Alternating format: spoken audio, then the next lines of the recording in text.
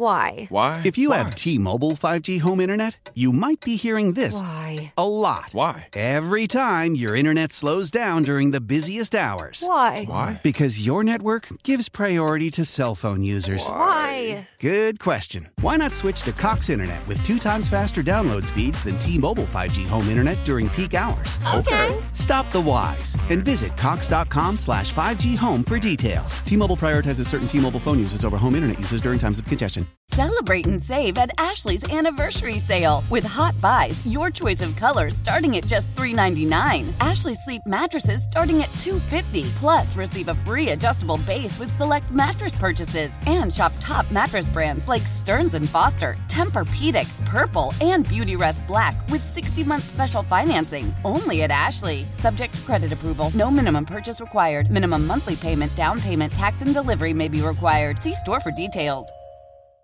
We'll get training camp rolling and going. I mean, we're going to have rookies reporting towards the end of next week. Summer's over. Why would you say that? You said it yesterday, too, when we came in to take over for Joe and Sal. You looked at Joe, you're like, summer's over.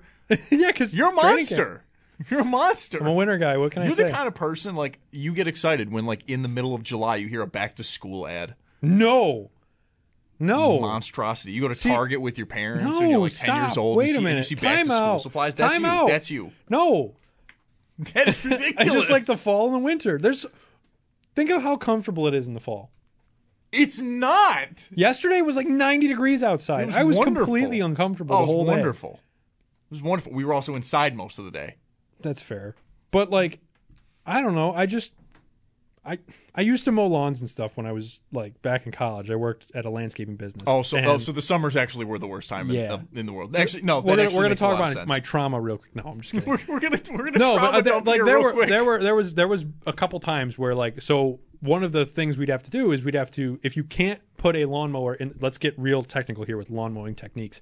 If you can't mow in a ditch, you have to trim it with a weed whacker. Sometimes this is fine. The ditch is like 20 feet and you're done and it's simple. There was this one place where it was a ditch, but it wasn't. Like it was ground and it was grass, and it was like there would water that would drain through there, but it wouldn't drain like a ditch does, where it's like a hole and there's dirt and everything like that. It was just a wet area of grass that the water would very slowly move through. So you couldn't really drive through it. We tried to once, we got buried. And then you have to have someone come pull you out, and it's a big hassle. It's a nightmare. So every month we would have to trim this big, long, wet patch of grass that's probably like 6 feet wide and like probably like 100 feet long. And you would just stand there and swing your weed whacker back and forth, walking down the whole thing. And it was so wide that you couldn't get it all in one swing, and it was so wet you couldn't walk right down the middle. So you'd have to go up and down this thing like 2 or 3 times to make sure you got everything. And it was a traumatic event, especially when it was, 96 degrees outside. Well, that won't help anybody. Even if it's like 80 degrees outside, you're still like, oh my God. Like it was a character building moment, that's for sure. That's how I lost all my college weight. But it's fundamental to the man you are today. Yeah, it's a character builder. No, but like, all right, now I can understand where like your hatred for summer comes from. It's not really a hatred. It's just like it's a deep-seating hatred. No, it's one. I mean, I've gotten into golf, so now there's something to do in the summer. But yeah, but I've heard a lot of people say they like fall golfing more. That Joe did say that yesterday. Actually, he's not even the first person I've heard say that. So, but at the same time, like, there's so much more going on in the fall and the winter. You have Bills, you have Sabres, you have every other sport coming back. I don't know. That is the one thing. Is I like don't outside look of at just the weather. A few years, there's no sports during summer. And if you're like me, like baseball, yes, is obviously playing, but like if you follow a bad team like I do, like by the time summer rolls around, you're like, I'm out. Like just tell me who we trade at the trade deadline. The whole thing. When that's kind of when is the trade deadline again? Isn't it Monday? It's 17th. I think it actually is coming up. I think it's the 17th. One second, I got to look this up now. But no, sure. I look more at seasons as what else is going on, not just the weather. August 1st. August 1st, okay. But no, I just look more at like what else is going on. Not much. So, but I mean, like some years we do have a lot going on. Oh yeah, like the World Cup and the Olympics. Some years you'll have a World Cup and Olympics. We do have a Women's World Cup coming up. Next week starts, I think, on Thursday or Friday. So that should be exciting. That's good. Although it's in New Zealand and Australia. Ooh, man. Which means a lot of the games are either incredibly late at night or early into the morning. Like the first game of the tournament starts at 3 a.m. Eastern Standard Time. For us, that's not a problem. I mean, we work afternoons, so could stay. I'm still going to bed at like 11. I'm just kidding. You said that, and I was like, what do you mean that's not a problem? 3 a.m. a bit aggressive. I mean, maybe like midnight 1. I can't say that I won't do it because I've stayed up to watch the Australian Grand Prix before. Oh my God, I remember that. Yeah, I've done that. I remember I was out with a couple friends. It was like a Saturday night. Or no, it'd be a Saturday into Sunday. And I texted you and I'm like, why is there F1 on at the bar I'm at right now? And you're like wide awake. You're like, oh, there's a race going on. And I'm like, this isn't a replay? Like, what's happening? Where are they racing? You text me with the full assumption that I would text you like the next day, a few hours later. Yeah. 10 seconds later, F1 race, bud. Come on. I was shook.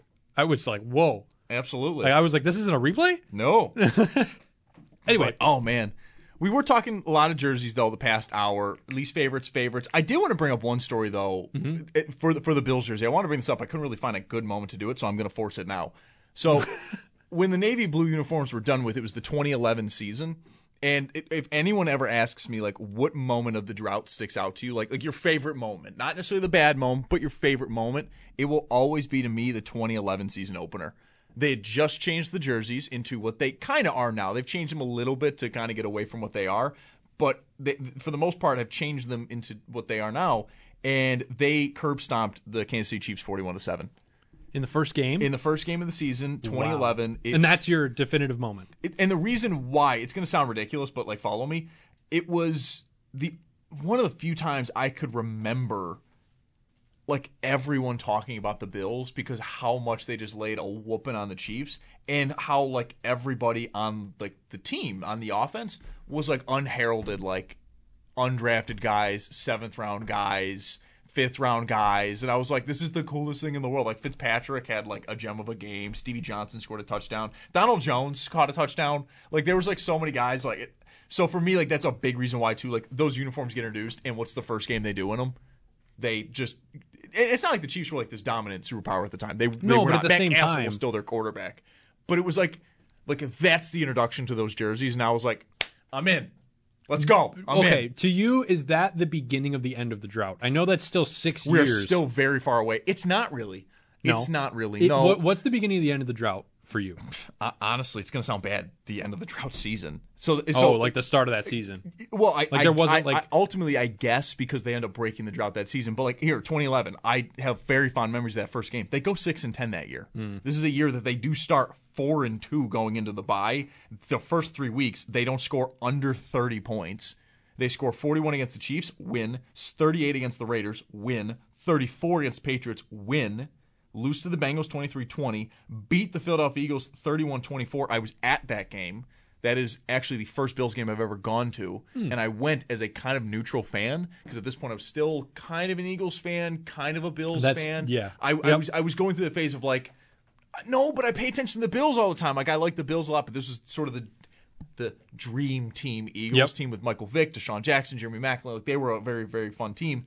Vick, I think, threw 3 picks. Ryan Fitzpatrick was dialed in. It was awesome. And then they lose to the Giants the very next week. They go 4-2. They come out of the bye, whoop Washington, go 5-2. They lose the next, oh man, how many games? 1, 2, 3, 4, 5. Wait. 1, 2, 3, 4, 5, 6, 7 games in a row. I vaguely remember watching the news. So, backstory on my childhood, every night when we would have dinner, we'd have the news on because it'd be about the 5:30, 6 o'clock news. Yeah. And I vaguely remember like cleaning up from dinner around when we would always be finishing dinner when sports was coming on. And I would just rush into the living room and sit down and watch. And I vaguely remember, I think it was Ed Kilgore. And he was like, yep, Bills lost another one. They're on a 7-game losing streak. Yeah. And I was like, whoa, that's bad. Fitzpatrick had an injury. There was a few other guys that had injuries. I mean, so I mentioned at the beginning of the season, you know, their first 4 wins, they didn't score under 30 points. They had 3 straight losses in there to the Jets, the Dallas Cowboys, and the Miami Dolphins, where they didn't score 14 points. They had 11 against the Jets, 7 against the Cowboys, and 8 against the Dolphins. Ooh. Absolutely smacked around. Who was the Dolphins quarterback that year? Oh, man, who would have been? This is not Tannehill yet. No. So this would have been, I believe. It's crazy, though, that we think it's Tannehill. That just Matt shows. Moore. It is Matt Moore, yeah. J.P. Lossman is also on that roster. On the Dolphins roster? On the Dolphins, yeah. He's on that roster. You get guys like Reggie Bush are there as well. Devon Bess out of Hawaii. He was a blast in college. Love him. The Dolphins were also bad that year, by the way, 6-10. And the Bills lost 35-8 that game. So then the next year, 2012, 6-10. Absolutely got to love it. Although, one thing I kind of remember from this season was C.J. Spiller being awesome. And this was his rookie year, wasn't it? 2012? No, this was, I think, his third or fourth year. Oh. But this was like the first year it was like, all right, the Bills are using him. Marshawn Lynch is gone. Fred Jackson's kind of getting older. Like Spiller's becoming the guy as the season goes on. Mm-hmm. And it was like the next season, everyone was like, he's going to take that jump now. Like he's gonna be that guy. And then when they gave him more carries, it fell apart pretty quick. So they go 6-10 there. So the drought's still very, very fondly going on.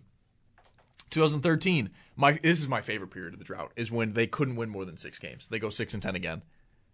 They've gotten Mario Williams at this point. Jairus Bird's popping off. Like he has like 6 interceptions his rookie year and like the first like 7 games. Like he's unbelievable. Doesn't matter. They go 6-10. 2014, 9-7. I have incredible memories about this year. Kyle Orton is the only reason why. That man, I would have died for him by the end of the year. I would have lost my mind and gone to war for him. There was a picture of him, and just personal story. I hate smoking. Smoking cigarettes it looks very gross to me. There was a picture of him, I think after the Detroit Lions game, of him smoking a cigarette after the game, and I was like, I get it now. I was like, that is the coolest thing in the world. I was very irrational about Kyle Orton for most of that season. Or not for most of it. When he took over for EJ, I was very much irrational about Kyle Orton. I'm like, that's my guy. We're going into the next year. We're going to make the playoffs. 2015, they go 8-8. We do not make the playoffs again. But we had gotten to the point now with Sean McCoy's on the team. Richie Incognito had come over. Really, really rough past for him. But it was him, Eric Wood, and a few other guys that really secured that offensive line. But even still, like that 9-7, 8-8, I guess you can maybe say that was the end of the drought, but that's Rex Ryan years, which is scary. Yeah. And not fun for anybody. And then 2016, 7-9 again, and that's it for Rex Ryan. He's gone. Anthony Lynn comes in at the end, and really those teams were bad by the end of that time. Like they went 7-9, but the end of that season, they were awful. Mm-hmm.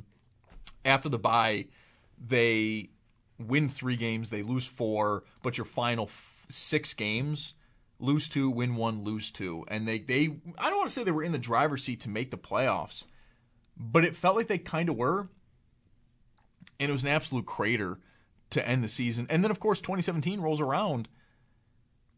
They're not really that good of a team that just happens to make the playoffs. That's my thing with 2017. It's really cool that they made the playoffs, but looking back on it, it could have been a very weird year. Cool, the drought ended, but the problem still remained. Mm-hmm.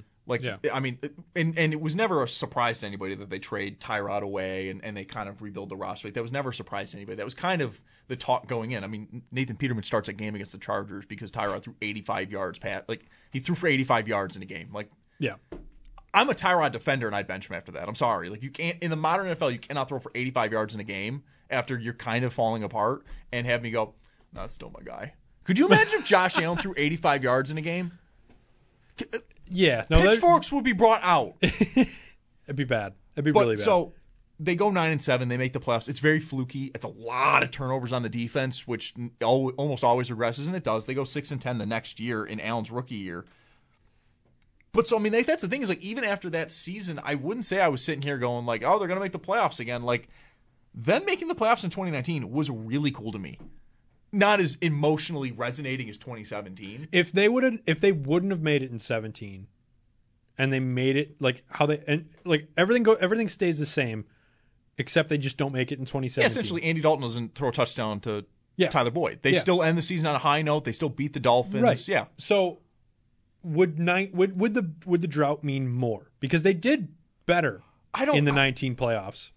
No, I think ultimately what really has helped, though, is McDermott was on that roster. McDermott and Bean were already on the payroll. They were here with the Bills. They were in their jobs. So, that to me is the start of it, ultimately. Looking back on is them hiring them, fixing the culture, the whole thing. It would have – I mean, I brought this up when I talked about the Sabres and Kevin Adams and Don Granato and kind of they've still got that shadow lingering over them of it's a 12-year drought, guys. Figure it out. It's hockey. Everyone makes the playoffs. Figure it out.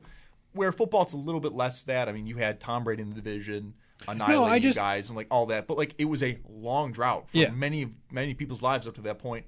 I mean, I was getting ready to go to college, or no, I was in college at that point, and that was the first time I'd seen the Bills in a playoff game, was in college. I just wonder if it would have meant, not that it didn't mean anything, but I just wonder if it would have meant more had it happened in 19, where the team was like more well-rounded and better success. Where ultimately it's the team they're gonna move forward with. Yeah.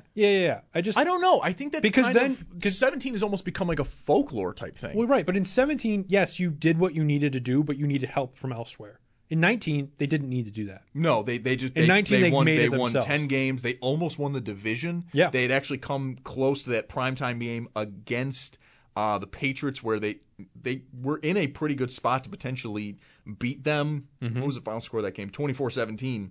Yeah. Although I think they secured the playoffs against Pittsburgh week 15. So that's the thing, is you were 10-4, you secured the playoffs there. You almost win the division against Patriots week 16, and then they bench everybody for week 17 to get ready for the playoffs. Yeah. And they ultimately lose to the Jets. I think, honestly, though, looking back at that season, this is, you started off the season unbelievably well. I mean, you go into Dallas 8-3 for Thanksgiving. You were phenomenal going into that Dallas game. And I remember sitting there with my buddy Joe.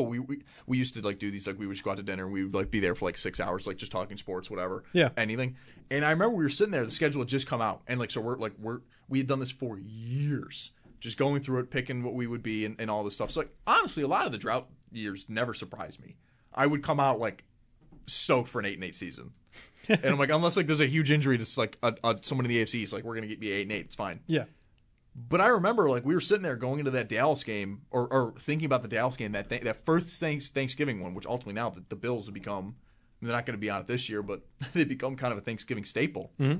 But that Dallas game, it was a big thing of, like, man, either we are going to come into that game really good and we're going to be excited about it, or we're going to be really pissed we're playing on Thanksgiving because we're really bad. Yeah. And it was kind of the same thing with Dallas, because like Dallas was coming into that year, also a lot of hype, feeling pretty good about them, and it was like Dak and Zeke and everything. Like it could be really bad for us if we go in there and they're fire and we're bad. And Dallas was not better. Their record was worse. Dallas was getting more of the headlines, but I distinctly remember after that game was the first time Allen was getting love. The Bills were really getting love. The whole thing. They lose to Baltimore. That was the chicken or the turkey leg. That was.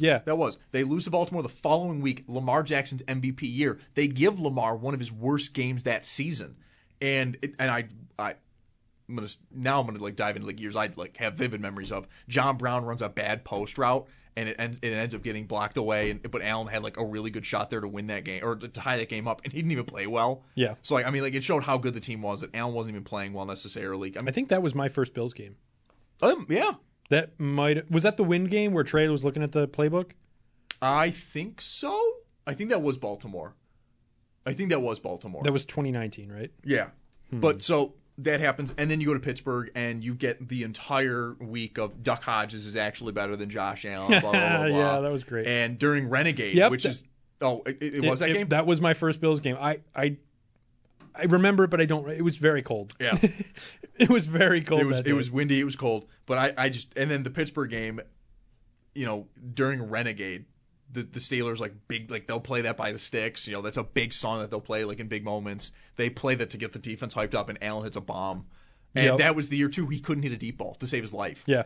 Until like the end of the season, he hits one against Pittsburgh. He hits like 3 against New England. Like it was exciting.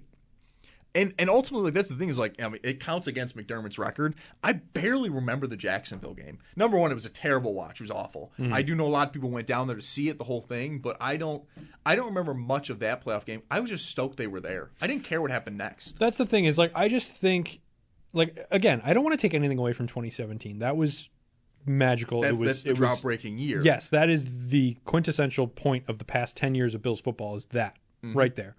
But, like I said, I just think that somehow I think it would mean more if they won in 2019. It was the same group the entire way that takes them into this. Yeah. Because it would have been, Allen takes them, McDermott, now all of a sudden it's a bit of that longer process to get you there, the whole thing. Just because, like, like I said before, I will say this though: going into that 2019 season, there'd be a lot more pressure. Oh, yeah, 100%. That's McDermott's third year. It would have been 2 years without the playoffs. You would have torn down the entire team at 2017, which, not making the playoffs, would have been a little dicey to do so. Yeah, because you were a pretty solid team that kind of just needed a better culture fit. You're going from Rex Ryan, who's very loud and all this stuff, to McDermott, who has been the exact opposite. He's more reserved, calm.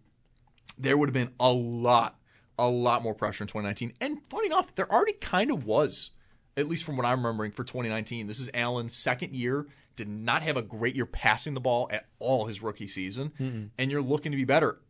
But, I mean, they came out that first week throwing the ball a ton. They start the season off 3-0, and even though in the Jets and Giants game, you felt like they should have beaten them by more, especially the Jets. The Jets, you had just terrible turnovers to start the game, even though you were dominating them.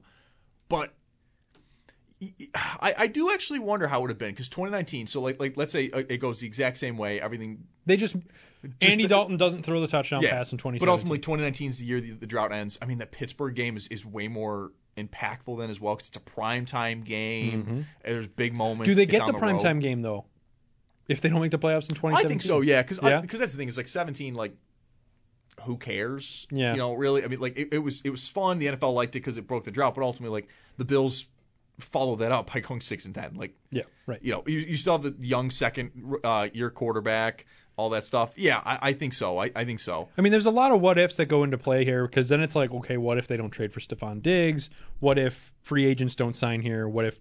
Well, that's the thing is following the 2019 season, they absolutely would still trade for Stephon Diggs. That was easily the most needed thing following that season. No, you're right. But I'm saying, like, I guess I jumped the gun a little bit there. Between 17 and 19. Like, I mean, the big thing is what personnel changes? Yeah, what personnel changes happen between 17 and 19 if they don't make the playoffs in 17? Because I think that's the thing, is like, if you don't make the playoffs in 17, Andy Dalton does not throw the touchdown pass. Do they blow up the team? I don't know. It felt like that was the feeling the entire year, was that, look, they're going to ride this year out with this crew, and then they're going to blow it up and make their own team. Yep. I think that absolutely still happens, but because it came down to the final game or the final week, I do wonder if maybe, I don't want to say ownership necessarily steps in, but people step in and kind of go, hey, we feel like this is a good group. Let's keep building with this group. It's tough, though, because then you go into the 2018 draft, historically was being compared to the 83 quarterback draft. We should be involved in this, blah, blah, blah, blah, blah. So, oh, man. It's weird. I don't actually know how much it changes, other than there's more pressure on 2019 than there already was, and there was quite a bit. Right. I think it would feel cleaner in terms of, like, they just keep moving forward, because you go from 2019, 2020, they explode to be 13-3. Allen becomes that guy, and I mean, like, they start that season. Number one, this is everything with COVID. They actually, funny enough, start this season again after their bye week, 7-3. Right, they're and then there was immediately great again. And then there was that weird Titans game. Well, that's the thing. The weird COVID the Titans beginning game. of the year, you could kind of say is a little, I don't want to say dicey, but a little interesting. So the first 4 weeks are amazing. They are just firing on all cylinders. Allen is clearly taking another step as a passer. You lose to the Titans after that game gets moved. It felt like 7 times. Yeah. They finally played on Tuesday night. Did not go well. Lost 42-16. Funny enough, A.J. Brown is the one that caused the most issues. They were able to somewhat handle Derrick Henry. A.J. Brown is the one that caused all the issues. That was the game where Josh Norman got thrown. Yeah. Then Kansas City. Kansas City that year, I think, is just flat on a better team than you. And they beat you at home 26-17. Again, this is an empty stadium. I think it would have been a little more interesting to see what it could have been like if fans were there, but they beat you. Then you win the next 3. You beat the Jets, beat the Patriots, beat the Seahawks. Then you lose to Arizona in the Hopkins play, the Hail Murray. Yep. You lose that game going into the bye. You win every single game after that.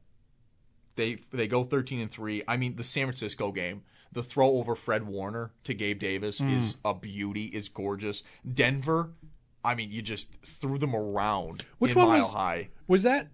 I'm trying to remember this. That's Kumro touchdown. No. I'm trying to remember the season where Knox threw Allen a touchdown with a broken hand. That would have been... Was that 2021? I think 2021. I can't remember who they were playing, I though. think would have been 2021. It was at home. I remember that. It was at home. But Or I thought it was against Tampa. Maybe it wasn't at home. I think it was against Tampa. In Tampa? Yeah, that overtime game that they ultimately lose. Now I'm gonna have to go to the 2021 season. I can't remember now, but I just that was like there's so many moments over the past like 5 years that are just vivid memories. I mean, when you brought up because especially for us, like I mean, like the Bills were bad for a lot, if not our entire lives, and so now all of a sudden it was kind of, it now felt like every other week we were seeing like a great moment, a great play, all this stuff, a highlight reel moment. Yeah, a highlight reel moment where for years we did not see that ever. It was just never what we saw, and so now it was like, oh, okay, like this is what it's like to actually be a fan of a really good team. Where for years we weren't that at all. 2021 though, that was the first year we were working here, and I remember that was not a good year at all. No, for a long time. It was like very up and down, back and forth. You're like, what's going on? So I brought up that Tampa loss in overtime. That makes the Bills 7-6. Yep. And I remember we looked at this like months ago when we first started doing Saturdays, and they were like bad going into the bye week. It did not look good. Well, they were 4-2. They lost to Tennessee again. So they go into the bye week 4-2. It was more they come out of the bye week and it goes win one, lose one, win one, lose one, win one. You couldn't get a streak going. Eventually, they just lose 2 in a row. New England, that's the win game where they run the ball 40 times. Mac throws the ball twice, and then they lose to Tampa in overtime. And they're 7-6. It does not feel good at all. And actually, and this is a big part of how I look at that year too, you ended the year on a 4-game win streak, and you looked really bad for 2 of them, the final 2. You didn't look clean against Atlanta or New York, but you were 11-6. You won the AFC East. You go into the playoffs. The perfect game. Looking back on it, I knew they'd beat the Patriots. I never felt nervous about playing the Patriots. No, because mainly because when you then played the Patriots to finish out the year, you beat them 33-21, and your offense looked fine. When it wasn't like a hurricane level wins, you looked fine. Yeah, I was never worried about that. But the idea of them pulling off a perfect game on offense after that regular season, or how they were going into the playoffs, was unthinkable. It was crazy to me. Yeah, I didn't think it was going to happen. There was no way that I would have like you said, even the 13 seconds game. Yeah. I remember going into that Kansas City game thinking the exact same way I felt about the 2020 AFC Championship game. We're going to lose. I did not feel good about that game at all. I was like, the perfect game's awesome, but the way we ended the season, Patriots clearly aren't that good, whatever it was. It wasn't until the Gabe Davis, 75-yard touchdown? Where was it? I don't know who was guarding him, but he literally was just like running a slant route and like kind of threw his body. And the guy flew into the sideline. Yeah. But I think that's the one you're talking about. Yeah. But ultimately, for me, like looking back on that season, like, and this is why I still have faith in this Bills team going in, like, because 2021, most of that season, I'm not happy with the team at all. No, for much of the season, I am not happy, and going into the playoffs, I'm really not excited. That was our first year here, and I remember the 13 seconds game. We were both out in the newsroom, and it was just. I was home already at that point. I had left to rush home. Oh, right, because you were finishing up. That was when we first started out down the hall. I rushed home to try to then, once the game's over, go to bed to get up to do the morning show. Yep. So I had rushed home, and we were texting about it, but I had rushed home. Yeah, that was rough. That was a long day for me. I remember I was here from like 7 a.m. till like 2 a.m. Yeah, it was a long day. It was a long day. Awful. And it was not good. If they would have won, it would have been completely different. But like. It was a long day. I mean, I've never been more deflated by a game. But again, like I look at that season though. We do got to hit a quick time out here. But like I look at that season and just like there was never like really once after the bye week that I felt really comfortable with that team. No. And it just the playoffs happened and it clicked, and it did. Well, and to a certain point it did because then obviously you have. Well, I can't say the players. I don't want to pin it on the coaches either, but I can't say the players made wrong choices in the Kansas City game in 13 seconds. Oh, look, it was, whoever it was a terrible decision. It was a terrible execution, the whole thing. Yep. But if you would have told me that was going to be happening in December of that season, I would have laughed. Yeah, I would have been like, "There's no way, it's not happening." Yeah, they're going to maybe beat the Patriots and get destroyed by wherever they play in the divisional round. Yeah, and instead, I end 13 seconds, and most of us end 13 seconds thinking we should have won the Super Bowl that year. And it's just crazy to think about. And now I like this team going into this year more than I did 2011 or 2021 and 2022. We're going to take a quick time out. You're listening to Sports Talk Saturday, and this is WGR. Why? Why? If you have T-Mobile 5G home internet, you might be hearing this Why? a lot. Why? Every time your internet slows down during the busiest hours. Why? Why? Because your network gives priority to cell phone users. Why? Good question. Why not switch to Cox Internet with 2 times faster download speeds than T-Mobile 5G home internet during peak hours? Okay. Stop the whys and visit cox.com/5G home for details. T-Mobile prioritizes certain T-Mobile phone users over home internet users during times of congestion. Celebrate and save at Ashley's Anniversary Sale. With Hot Buys, your choice of colors starting at just $3.99. Ashley Sleep mattresses starting at $2.50. Plus, receive a free adjustable base with select mattress purchases. And shop top mattress brands like Stearns & Foster, Tempur-Pedic, Purple, and Beautyrest Black with 60-month special financing. Only at Ashley. Subject to credit approval. No minimum purchase required. Minimum monthly payment, down payment, tax, and delivery may be required. See store for details. Leading Ladies, a concert in celebration of Women's History Month featuring Kelsey Ballerini, Meghan Trainor, Elle King, Christina Perri. At the King's Theater in Brooklyn, New York on Wednesday, March 20th. Tickets are on sale now. You don't want to miss this amazing night of music dedicated to uplifting women's voices. With Kelsey Ballerini, Meghan Trainor, Elle King, and Christina Perri. Odyssey's Leading Ladies presented by Olay Body. Buy your tickets now at kingstheater.com. Go for 2. Got him. Knox wants to throw it back for Josh Allen for the 2-point conversion. And it's a Buffalo special. Little razzle-dazzle. Little Bills by 7. Love that call. That was fantastic. So that's the touchdown pass you were thinking of for Dawson Knox. Yep. And it's It was a a two-point two-point conversion. Broken finger, so he kind of flips off Yeah, Allen. Tanner actually brought it up to us in the break. There's a famous picture of Knox flipping off Allen as he's throwing the ball. He had to. He kind of had to, but it was also kind of like, hey, man, my hand's broken. Why am I throwing you the ball? Oh, man. Those are fun, though. Like you said, I want that back. Not back necessarily. I want Dorsey to get creative. I desperately need him to get creative. That was a big thing missing last year. I think he will too. You add in a guy like Deontay Hardy onto this team. It adds another weapon. Well, it's not just another weapon. So when Isaiah McKenzie became the clear-cut slot receiver for the team, you lost your gadget guy. No one took that role. Yeah. McKenzie could run a flea flicker. He could run now all sorts of different stuff. Now all of a sudden, you're kind of like, oh, the gadget guy could be Hardy, and Dalton Kincaid can just be the slot guy, which, it feels like we're getting so I'm going in 2 different directions as we get closer to the start of these seasons. I was fine for the Sabres with Devin Levi and UPL, and now the closer we get to training camp, I'm like, actually, I hate that. I'm not sure about that one. And you're making me hate it, and I don't hate it. And then with the Bill season, I loved the Kincaid pick the night of the draft, but then I was like, are we sure though a tight end is going to do great like his rookie year? And now as we're getting closer to training camp, I'm like, he's going to hit it out of the park. Let's go. It's just because I'm going to need you to do that in about a month with Levi, please.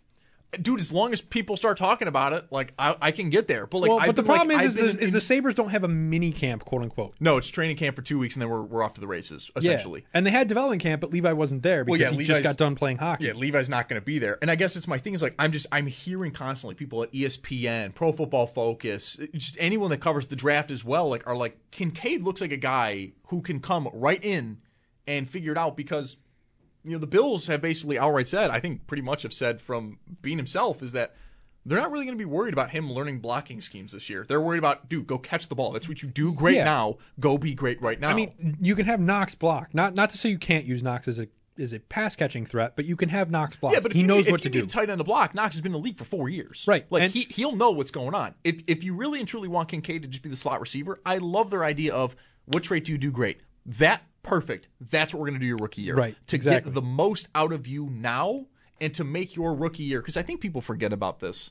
It's been starting to get brought up more and more, but I still think it's a little bit delicate. When you're coming into being a rookie in the NFL, you basically have no off time. You're coming in right away. your entire life changes drastically. You just ended your college season. Then you're getting right into training for the combine, training for personal private workouts, and you're getting ready to do all that stuff and answer crazy questions from these GMs and trainers and coaches for these teams who are just trying to whittle you down. Then you're drafted in April. Right after April and right after the draft, rookie minicamp. Then you go away for a little while. Then it's minicamp. Then you go away for a little while. Then it's training camp.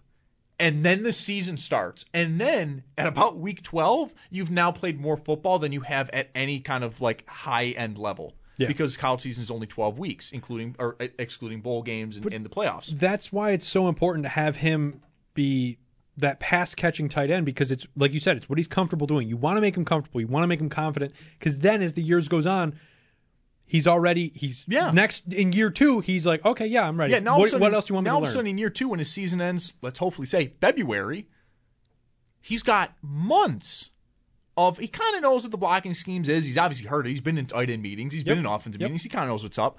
And now he's a fly on the wall. Yeah, now he all of a sudden is picking that up. And that's not to say that during the rookie year they won't be like, hey, you're doing really well with it. All right, we're going to add a little bit more, a little bit more, a little bit more. Yep. While also being like, hey, you do this one thing great, and, let's hope him and Allen immediately have connected. It's working great.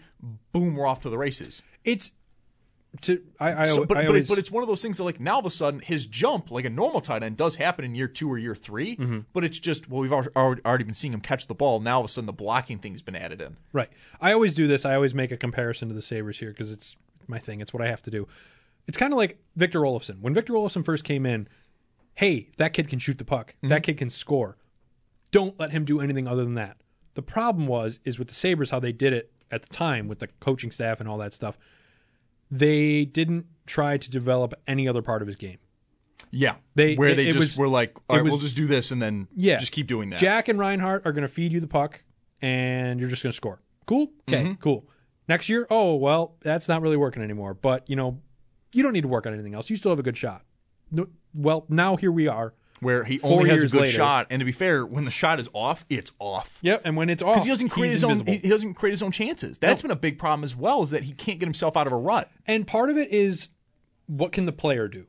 Yes, like if Kincaid can't block, there's only so much the coaching staff can do. I don't think that's going to be a problem, but I'm just saying, like, there's only so much you can coach and teach, and then there's a point where it's like, look at Allen's development. Ability? Yeah, look at Allen spent most off seasons in his first 2 years, 3 years, just working on his mechanics, getting down to the finest details, and growing them. He spoke after the 2019 season when he went to work out for that 2020 season. What do we got to work on? Deep ball. Yep, because he knew I've got everything else really starting to work. It's all coming together. But he was not able to take advantage of deep shots. John Brown was one of the fastest wide receivers in football. Could not take advantage of it. They go get Stephon Diggs. He worked on his deep ball, and since then it's been a flourish of success and accolades and all that stuff. I think one of the most interesting and fascinating things from that offseason was watching the comparison of his 2 throwing motions. Where I still do it every now and then. If I'm bored on a weekend or I'm waiting to go to work, you watch 2018, 2019, Josh, the first 2 years. Well, not even that. It's where he's in the offseason at when he did it at Wyoming, where he's just kind of like they show him at the beginning of the season or the beginning of the offseason and at the end of the offseason in a 3-month window, he looks like 2 different people. And it's like just not only the change in the motion, but the mental ability to just say, hey, my body is never going to do this again. And like I could not imagine trying to do that. The easiest way to say it is the coachability. Yeah. Of being willing to be like, look, it can be tough with professional athletes. You got to that point. There's probably a few professional athletes out there that are going, why would I change anything? That this is what's gotten me here. But instead you have somebody like Allen who probably heard all of the criticism going into his draft year and realized, oh, I need to be better at a few things. Anthony Richardson probably is doing the exact same thing of, I need to be better at a few things. I think Anthony Richardson, so a lot of people compared Trey Lance to Josh Allen. Absolutely. That's a very apt comparison as well. It is, but I think you can, honestly, compare Anthony Richardson to Josh Allen as well. Those are the 3 quarterbacks I would compare each other to. Like the trio. I will say, in terms of like who is most NFL ready, in terms of like just the mechanics and everything, well, funny enough, I'd put Allen 3rd. Yeah, just having watched all 3, I'm still kind of a big Trey Lance guy, you're saying which is a demon I fight every day. You're saying in their college coming out as prospects. Yep. Okay. When they get drafted by other teams, in terms of passing mechanics and who look the most like, hey, you don't have to change too much. You're ready to go right now. Allen's third out of those three, followed by Lance and then Richardson. I don't actually think Richardson's mechanics are all that broken. It can be a little lazy at times. Yeah. But his more thing is, I think he was in a bad offense for who he was at Florida. Lance, he was in a predominantly running offense, and he really didn't get to start a ton, so we didn't really get to see a ton from him, but he showed enough. I like the way he looks in San Francisco. I'm very excited for him this year to see if he can do something, because we kind of got cheated out of it. He got hurt week 2, week 3, and week 1 he played in a monsoon in Chicago. But then we also had Brock Purdy, which was fun. Brock Purdy's fun. I also think Kyle Shanahan, though, I've said this a number of times on this show, I think he's the best coach in the NFL. Not named like Andy Reid. I think so highly of Kyle Shanahan. But I'm excited for that. Trey Lance has all the tools. If he has been really working while he's been injured to get ready, I think he could be the explosive, who is this guy this year? I think he can. The question is who? Well, I don't think it's a question really. I think they're going to start him over Brock Purdy. But then again, Brock Purdy did do well. Well, no, in terms of over Brock Purdy, absolutely. Purdy's not going to be healthy enough. That's true. It's more, does Lance do enough to hold off Sam Darnold? Which, if he does that's a great first step. I forgot that. The second step, though, is do you do enough that when Brock Purdy is healthy again, they don't go right back to him? That's what you got to do, is in this intermediate time of Purdy getting healthy, make it where the team doesn't actively want you benched to get Purdy back. Don't be what Zach Wilson is now with the Jets, where that team couldn't have gotten Aaron Rodgers to New York faster. You look at the day they traded for him. Everyone just banging the drum for him. And Wilson was the second overall pick that year. Should he have been? No. I even look back at that draft year. No, it should have been Justin Fields. Yeah. Even with how their careers have gone already. The Jets bungled that move right from the get-go. Wilson played a great year at BYU against terrible competition. Yeah. And everything else in his career was adequate at best. Fields was dominant at Ohio State his entire career. I will never understand what the Jets saw to essentially, before even the combine, we're like, Wilson's the guy. Not outright saying it, but they're like, Wilson's the guy. Real quick, if Trey Lance doesn't work out in San Francisco, and this is just a very quick thought, I haven't put much thought into this, the Giants feel like a very good spot for Trey Lance to be. I think so too, actually. Because Brian Daboll, after what he did with Josh Allen, I think that'd be a perfect coach pairing. It would be interesting to see what Daniel Jones does this year. I did not like Daniel Jones much last year. I loved the play calling. Saquon Barkley was sick, just like his rookie year. And they've added a ton of wide receiver talent. If Daniel Jones doesn't take another step forward passing, Trey Lance is going to have that intrigue about him of like, I can get something out of him. I can do it. Because like I said, look what Brian Daboll did with Josh Allen. Now, I know it's a lot of different minds all working with one person, but Brian Daboll was a very good offensive mind. I think it would be bad to not connect Daboll to Allen's success, at least in some facet. In certain ways, you have to. Yeah, but I don't know. Because how much the two of them were compared and how much, because it's always been, everyone looks at Allen and says like, oh, like how did he go from that to this? It's a multitude of things. It's a multitude of things, but some of these guys have so much potential that's just hidden. Mm-hmm. And if you can identify that, that's great. But then you have to unlock it. Yeah, absolutely. And obviously the Bills have figured out how to unlock it, but Brian Daboll was part of that process of getting Allen to where he is now. So if Trey Lance is kind of in the same vein, why it wouldn't be crazy to say that the two of them would be perfect together. It's kind of how I feel about Anthony Richardson this year as well. Is like, you're at least going to get something out of the rushing game. Yeah, at least he is. Richardson's 6'5". Yeah, and runs like a horse. Like he's going to get like 800 yards this year rushing, just because like Steve. What did Allen have his rookie year? He had I want to say 700 rushing yards and like 8 touchdowns. It was something along those lines. But my thing with Richardson, you have who was Indianapolis' head coach? He was with not Frank Reich. No. He was with Philadelphia. He was their offensive coordinator. Shane Steichen. Thank you, Shane Steichen. There it is. He built the Jalen Hurts offense. That was like, look, we're building you as a passer still, but we have this unbelievable ability you as a runner. Let's use that as well. They're gonna do that with Anthony Richardson. I'd be stunned if they didn't. Allen had 631 yards on 89 attempts. Okay, yeah, 8 touchdowns. Yeah, he was awesome that year. Now, funny enough, with Daniel Jones, rushing-wise, he's had a really good year last year. Whenever you bring up Daniel Jones rushing, I remember him tripping and falling.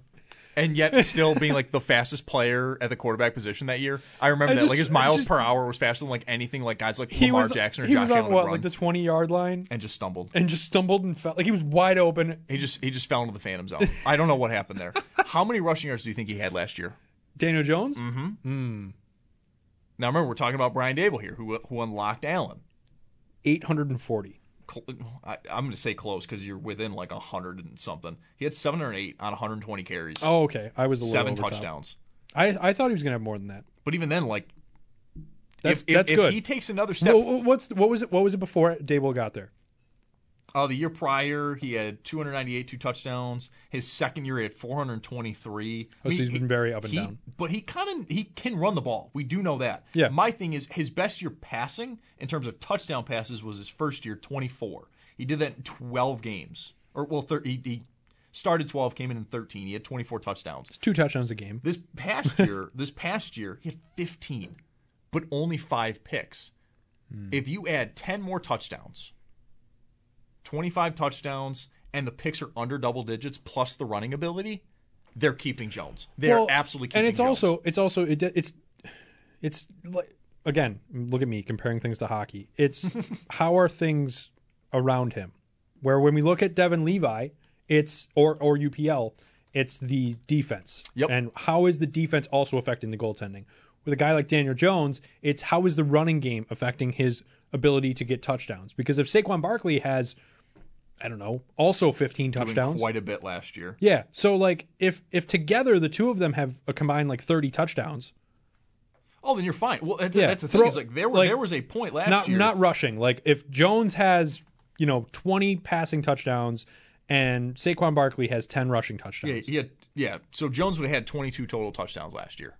Okay. With rushing and passing. Saquon Barkley last year would have had, let me just pull up his rushing stats. He would have had running the ball, 10 touchdowns. Okay. Actually had no receiving touchdowns last year. So that's my point though, is like if Jones only has 15 touchdowns, okay, how many does Saquon Barkley have? Because that affects how like we'll see how the Saquon Barkley situation plays itself out. Yeah. But he would actively take away from any quarterback that's there, not just Daniel Jones, because of how just dynamic he is in the run game. I'm interested in them. They brought in a number of good wide receivers. Love Paris Campbell. Love Paris Campbell. He was somebody I wanted the Bills to go after. He was definitely somebody I wanted the Bills to go after. They also ended up signing Jamison Crowder, who, until the Bills season where he breaks his ankle, he was routinely 700 to 800 yards receiving every year. He was one of the most consistent slot guys you could get. So, I'm interested in what they can do. We're going to take a quick time out here. You're listening to Sports Talk Saturday, and this is WGR. How powerful is Cox Internet? Powerful enough to let your band members in Vegas, Phoenix, and Rhode Island jam like you're all in the same garage. Get Cox Internet powered by fiber with America's fastest download speeds. It's internet built for tomorrow, today. Cox, always building better. Cox Internet is connected to the premises via coaxial connection. Speeds vary and are not guaranteed. Cox terms and other restrictions may apply. Analysis by Ookla Speed Test Intelligence Data. Fixed median download speeds. US Q3 2023. Celebrate and save at Ashley's Anniversary Sale. With Hot Buys, your choice of colors starting at just $3.99. Ashley Sleep mattresses starting at $2.50. Plus, receive a free adjustable base with select mattress purchases. And shop top mattress brands like Stearns & Foster, Tempur-Pedic, Purple, and Beautyrest Black with 60-month special financing. Only at Ashley. Subject to credit approval. No minimum purchase required. Minimum monthly payment, down payment, tax, and delivery may be required. See store for details.